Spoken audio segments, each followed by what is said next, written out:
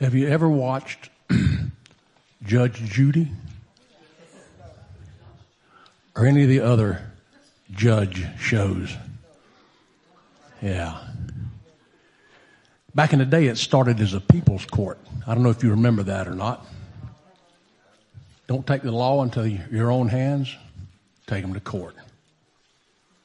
And people would have issues that needed to be settled. So they would go to the people's court. And even today, people are taking people to court to get things settled. And oftentimes when Judge Judy or the people's court would make a statement, they would say, well, do you have a contract? And they'd have a flat face. Because they maybe had agreed on something, but they didn't have a contract. They didn't have it in writing. They didn't have something settled. It was just a handshake. A couple of weeks ago, we were talking about Abram, and he had some things that he needed settled. In the first few verses of Genesis 15, Abram was told by God that he'd have offspring that would be as numerous as the stars in the sky. If you think about the pictures that you're seeing now from the Webb telescope, areas where stars are being born even today. Those were stars that Abram couldn't count, by the way, because they hadn't occurred yet. But Abram is told by God he's going to have these offspring, but he didn't have any sons. He didn't have any children.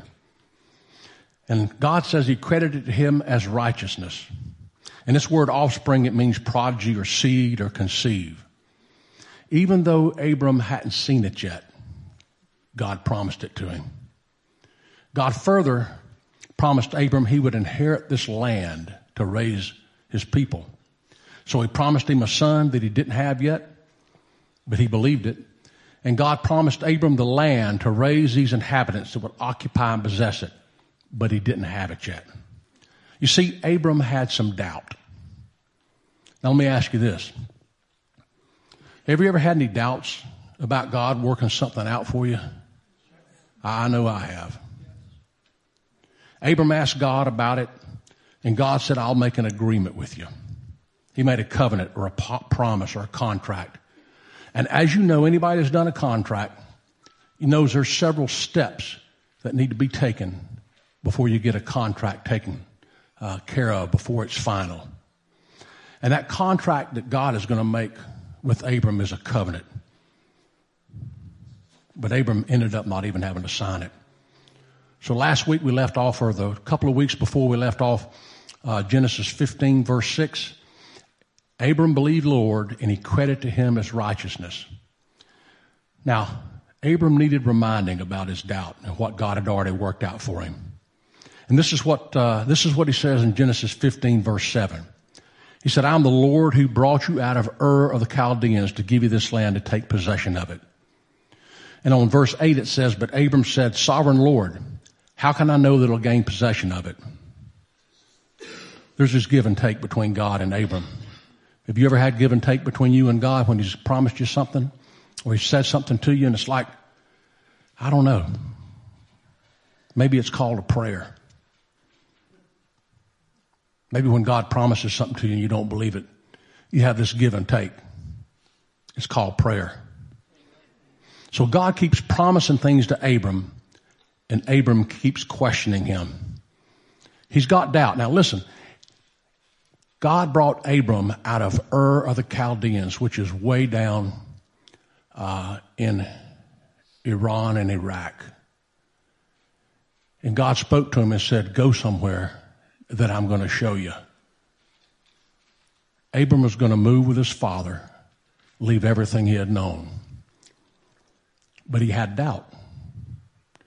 And how do you work out your doubt? You walk it out. A step at a time. God says your offspring will be as numerous as the stars if you can count them. And Abram says, how can that be? I don't even have a son. And God says, I'm giving you this land, this promised land. And Abram said, how am I going to know I'm going to possess it? Doesn't sound like us sometimes. God promises us something, but maybe it's too big. Maybe we think it's too big or too plentiful. Maybe it's hard to believe because it just can't seem to happen. Or maybe it's just so outlandish and we don't really think we're worth all of God's promises. We are. Maybe we think, I'm just not really good enough for that. You don't know how I've lived or what I've lived through or what I really think deep down inside. You see, that doesn't matter. If God's got a promise for you, it's a promise. If God's planted something in you, a seed, a prodigy, a future, it's for you. It doesn't matter what you've done. You are good enough.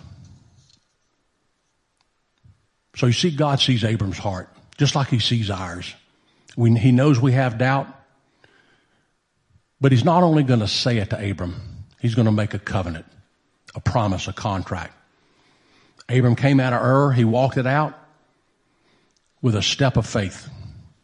You see, what has to happen with us to start getting God's promises in our lives is we've got to walk it out. And what do I mean? You got to take a step. And you take a step.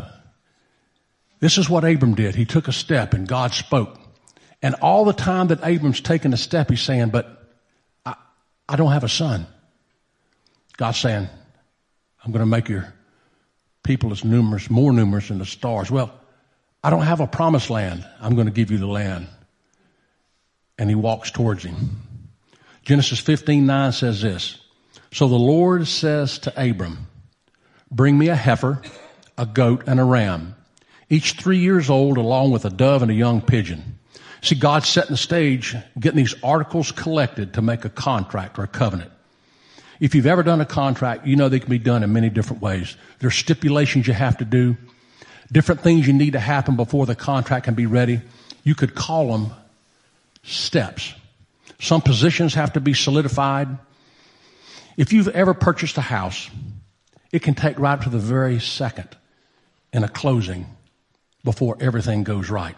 It can be nerve-wracking. I want you to think about it. You're going to buy a house.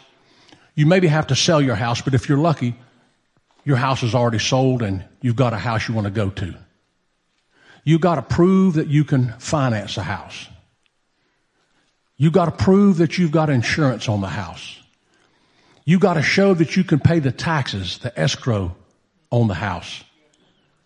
You've got to do all of this. It's got to be verified through other people. It's one more piece in the contract, one more page on the bottom right that you have to initial to get it going.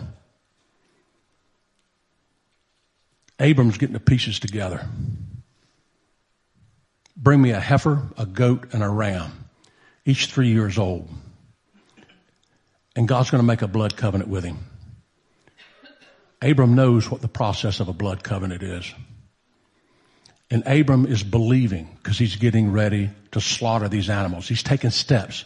He's working out his doubt by walking it out one step at a time. I hope you're starting to see things that God may put in place for your contract or your covenant with him. He got the pieces together, and his people that needed redeeming, God put things in place to do that. His son, Jesus Christ. He made a contract with us, a blood covenant. The new covenant with Jesus. He tried a written contract at first, the 10 Commandments. It didn't work out too good. God's people walked away from that. While Moses was still on the mountain, they walked away, but God sent his son. Listen to Genesis 15:10 and 11. Abram brought all these to him and cut them in two and arranged them in halves opposite each other. The birds, however, he did not cut in half. And then birds of prey came down on the carcass, but Abram drove them away. This was the final process and pieces of a blood covenant. Abram knew what to do with the animals. When I was growing up, there were some young fellas. They wanted me to cut my hand with them and have a blood covenant. They had a Barlow pocket knife. And they said, let's cut our hands and be blood brothers. I said, you first. You first. He didn't. Neither did I. You see, there's something about cutting and blood. I didn't do it. Abram knew what to do to cut him in half. The custom was that you would cut him in half and walk between the pieces. And if you didn't fulfill what the contract said, what happened to the animals would happen to you. This is discussed just a little bit in Jeremiah. Let me show that. In Jeremiah 34, verse 18 through 20. And it's talking about a blood covenant. Those who have violated my covenant and have not fulfilled the terms of the covenant they made before me, I'll treat like the calf they cut in two and then walk between its pieces. The leaders of Judah and Jerusalem, the court officials, the priests, and all the people of the land who walk between the pieces of the calf, I will deliver into the hands of their enemies who want to kill them. Their bodies will become food for the birds and the wild animals. Have you ever butchered an animal? Yeah. It's a messy endeavor.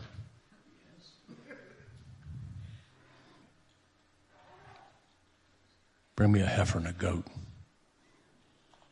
They were alive. That's why they call it cutting a covenant. If you've never butchered an animal, it takes quite a bit to do that. Now, we all eat chicken and pork and bacon, hamburger. It comes from somewhere. And somebody's got to do it. And so God has given Abram this promise. And I want you to know the promise is for us. I'm going to make your offspring as numerous, more numerous than the stars. We're that offspring. I'm going to give you this land to inherit. We're in this land. And so Abram took these animals, slaughtered them, and then cut them in half. How important this is if this is not fulfilled. What happens to those animals will happen to you. But I want you to see something more important, that Abram did have doubt. Even with God speaking to him. How will I possess? How will I have children? How will I know? But each thing that God asked him to do, he did. When God is speaking to you, when he's asking you to take a step, it's called faith. I'm not saying it's always easy. Oftentimes it takes a lot of guts to step toward the voice of God and away from the voice of everyone else. Because you're going to have confusion, and you're going to have noise, and you're going to have RF, and you're going to have chatter. Like the sheep that know their shepherd's voice, we got to tune into God. If it's at home, if it's at work, if it's out in the marketplace, if it's on the battlefield, you've got to be listening for God's voice, because there's going to be a lot of stuff going on. And God is going to be speaking to each and every one of us like he is even now. And when God asks us to do something, you see, faith without works is dead. That's not for salvation. That's walking out your doubt a step at a time. And you may take a step, and it may not be the right step, and you'll have to hear that voice that says, no, I told you to wait till January. Or no, this is not the way that's best. Later in his life, Abram, who was Abraham, still didn't believe about the son. So he took things into his own hands. He and his wife with a maiden. God said, not this way. Come on. I've got something better for you. Genesis 15:12, and as the sun was setting, Abram fell into a deep sleep, and a thick and dreadful darkness came over him. Then the Lord said to him, know for certain that for 400 years your descendants will be strangers in a country not their own and will be enslaved and mistreated there. But I'll punish the nation they serve as slaves, and afterwards they will come out with great possessions. Psalms talks about all the, even in Exodus, it talks about all the jewelry and all the goods that they came out with. And it says that they were in the desert and their clothes didn't wear out and no one was sick. Verse 15, you, however, will go to your ancestors in peace and be buried at a good old age. In the fourth generation, your descendants will come back here, for the sin of the Amorites has not yet reached its full measure. And when the sun had set and darkness had fallen, a smoking firepot with a blazing torch appeared and passed between the pieces. I want you to know that God's going to get you to a place where he got Abram here. If Abram hadn't taken a step, each step as he had doubt, if he hadn't taken it, he wouldn't be at this point right here. When the sun had set, darkness had fallen, a smoking firepot with a blazing torch appeared and passed between the pieces. God made the covenant, not Abram. And God is saying, I'll walk through it. If this doesn't come true, what happened to these animals will happen to me. You see, as you can see, as you walk with God, you begin to have less and less doubt. It's just called faith. I mean, do you have doubts? Something God has been saying to you, you're not sure how to address it? Do like Abram did. When you have doubt, walk it out. Take a step. In sports, when you were young, you'd get hurt and the coach would say, come on, get up. Walk it out. Walk it out. I know it hurts. Walk it out. Some of the decisions you have to make may hurt. They may be heavy. They may be in a spot where you don't want to go. But if God's leading you, listen to his voice. Shut out everything. Do what Abram did when he had doubt. Take steps of faith. And God says he'll never leave us or forsake us. He says to take his yoke upon you, for his yoke is easy and his burden is light.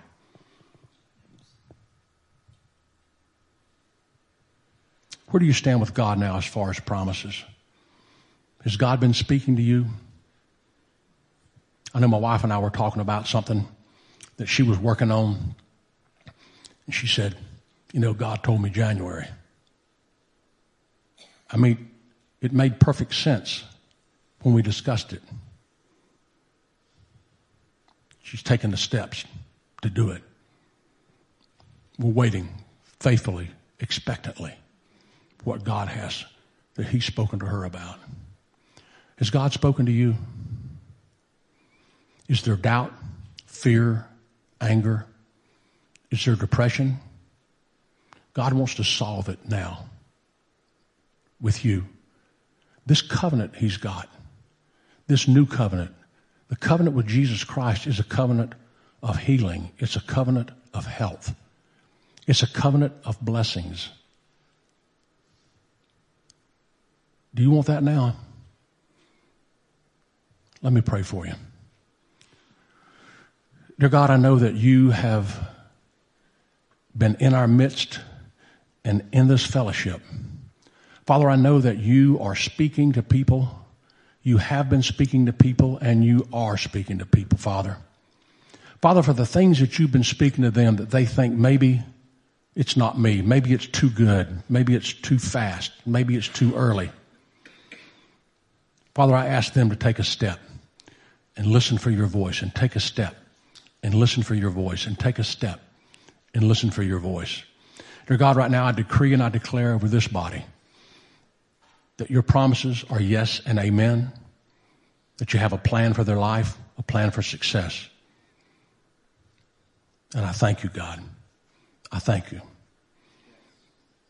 And we're going to have some prayer.